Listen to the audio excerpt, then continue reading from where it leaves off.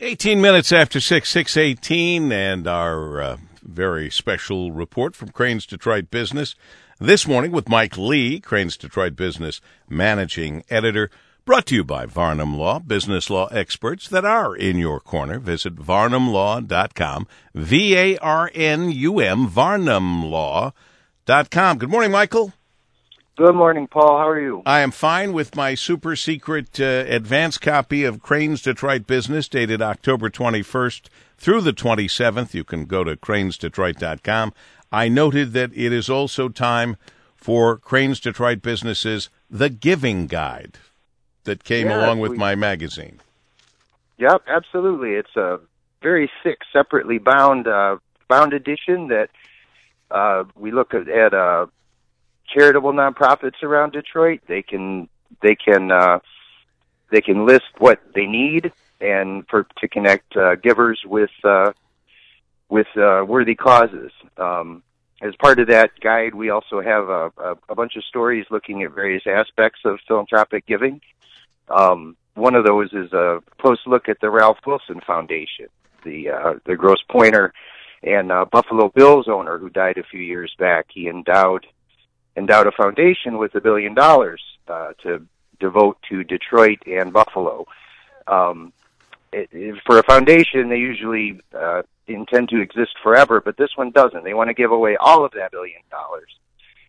And we kind of looked at how difficult that is. One of the problems is if you start with $1 billion, and when you want to give it away over 20 years, you wind up needing to give away $2 billion because you've made money on interest and investments and that sort of thing. They've endowed a bunch of stuff, parks and sporting programs in both Detroit and Buffalo. It's a really good thing for Metro Detroit. We'll see where that money winds up. Sure. If they are having trouble figuring out where it should go, I have a few ideas, and I'm sure some of my listeners do. Absolutely. As well. Hey, you've got an interesting take on the property of the Joe Louis Arena. Certainly a lot of people interested in it, but there is a group that actually can do something about it. Tell us about it. Absolutely. The Joe Louis Arena property's been in the hands of the bond insurer Fidjic, which got the rights to develop it out of Detroit's bankruptcy. The city ceded it over there. Not much has happened. The demolition is now well underway. It's actually kind of neat. The skeleton is mostly all that remains. But there is a new developer who's negotiating to take over the property. That developer is the Sterling Group, the real estate firm started by Gary Torgo, who's now the chairman of TCF Bank. Sterling Group is run by Gary's children, and they are looking to get the development rights to Joe Louis Arena. Precisely what they have in mind, we'll probably be finding out pretty soon. The city council is supposed to take this up this week, but it's a challenging property to redevelop. It's surrounded by infrastructure, roads and parking garages, and the center formerly known as Cobo, and so what comes out of it will be interesting to see. Previous development agreement called for residential, hotel, some other things, but it's a tricky property to develop. It'll be interesting to watch, that's for sure. Also interesting to watch is what is going to happen with these so-called surprise medical bills. You check into a hospital that's within your insurance network, but then a few months later, you get a bunch of bills from doctors you never heard of, doctors that apparently worked on you or on your project, program, illness, whatever, that are not in the network, and all of a sudden they want more money than what you were expecting to be paying out with your insurance. Right, and this is something that most people who've been patients, which is most people, have experienced. If you've ever been in the hospital, there's one figure in the story that says 13% of people who go in the hospital wind up with some surprise bills. I thought that actually seemed kind of low, but it's a continuing problem. The doctors complain that the insurance companies don't pay them enough.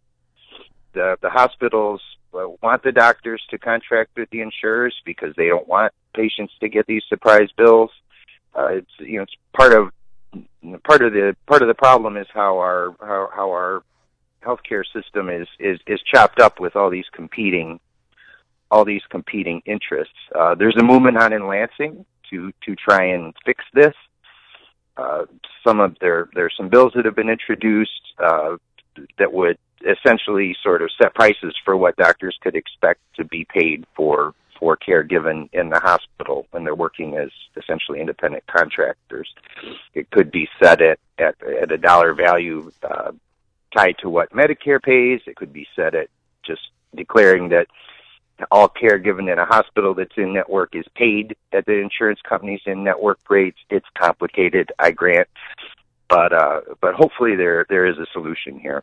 Well, while they're working at that, hopefully there's a solution, too, for these insurance mills that give you a 7-day auto insurance policy just to skirt the law, and a lot of people being hurt by that, Mike.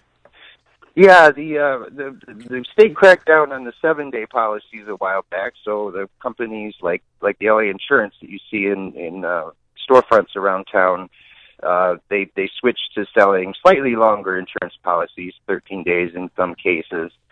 And part of it, where people will pay several $100s for an insurance policy that doesn't last very long. The other thing that happens that customers complain about is they slide in extra charges for roadside assistance coverage in the neighborhood of $250, and that the term of that is not the same as the term of the insurance. It confuses people. They don't know if they're covered. We talked to one person who she bought one of these policies as she bought her car, was confused about when she had to make the payment to maintain the insurance, got into a car wreck, was injured, and is not covered. It seems that's correct, but it was a case where the insurance agent wrote one date on the form, and it was very confusing. We reviewed her paperwork, and I'm not quite sure how anyone could understand it. But now the state's cracking down on that and policies that divide coverage between two different insurance companies, which was another way that these firms are following the letter of the law, but not necessarily helping consumers. Mike Lee, Crain's Detroit Business Managing Editor. The current issue of Crain's Detroit Business, October 21st through the 27th, also crainsdetroit.com. Thank you, sir, for kicking off our Monday morning on the right foot. Thank you, Paul. All right, we appreciate it. And all this brought to you by Varnum Law, business law experts that are in your corner. Visit varnumlaw.com, VARNUM, varnumlaw.com.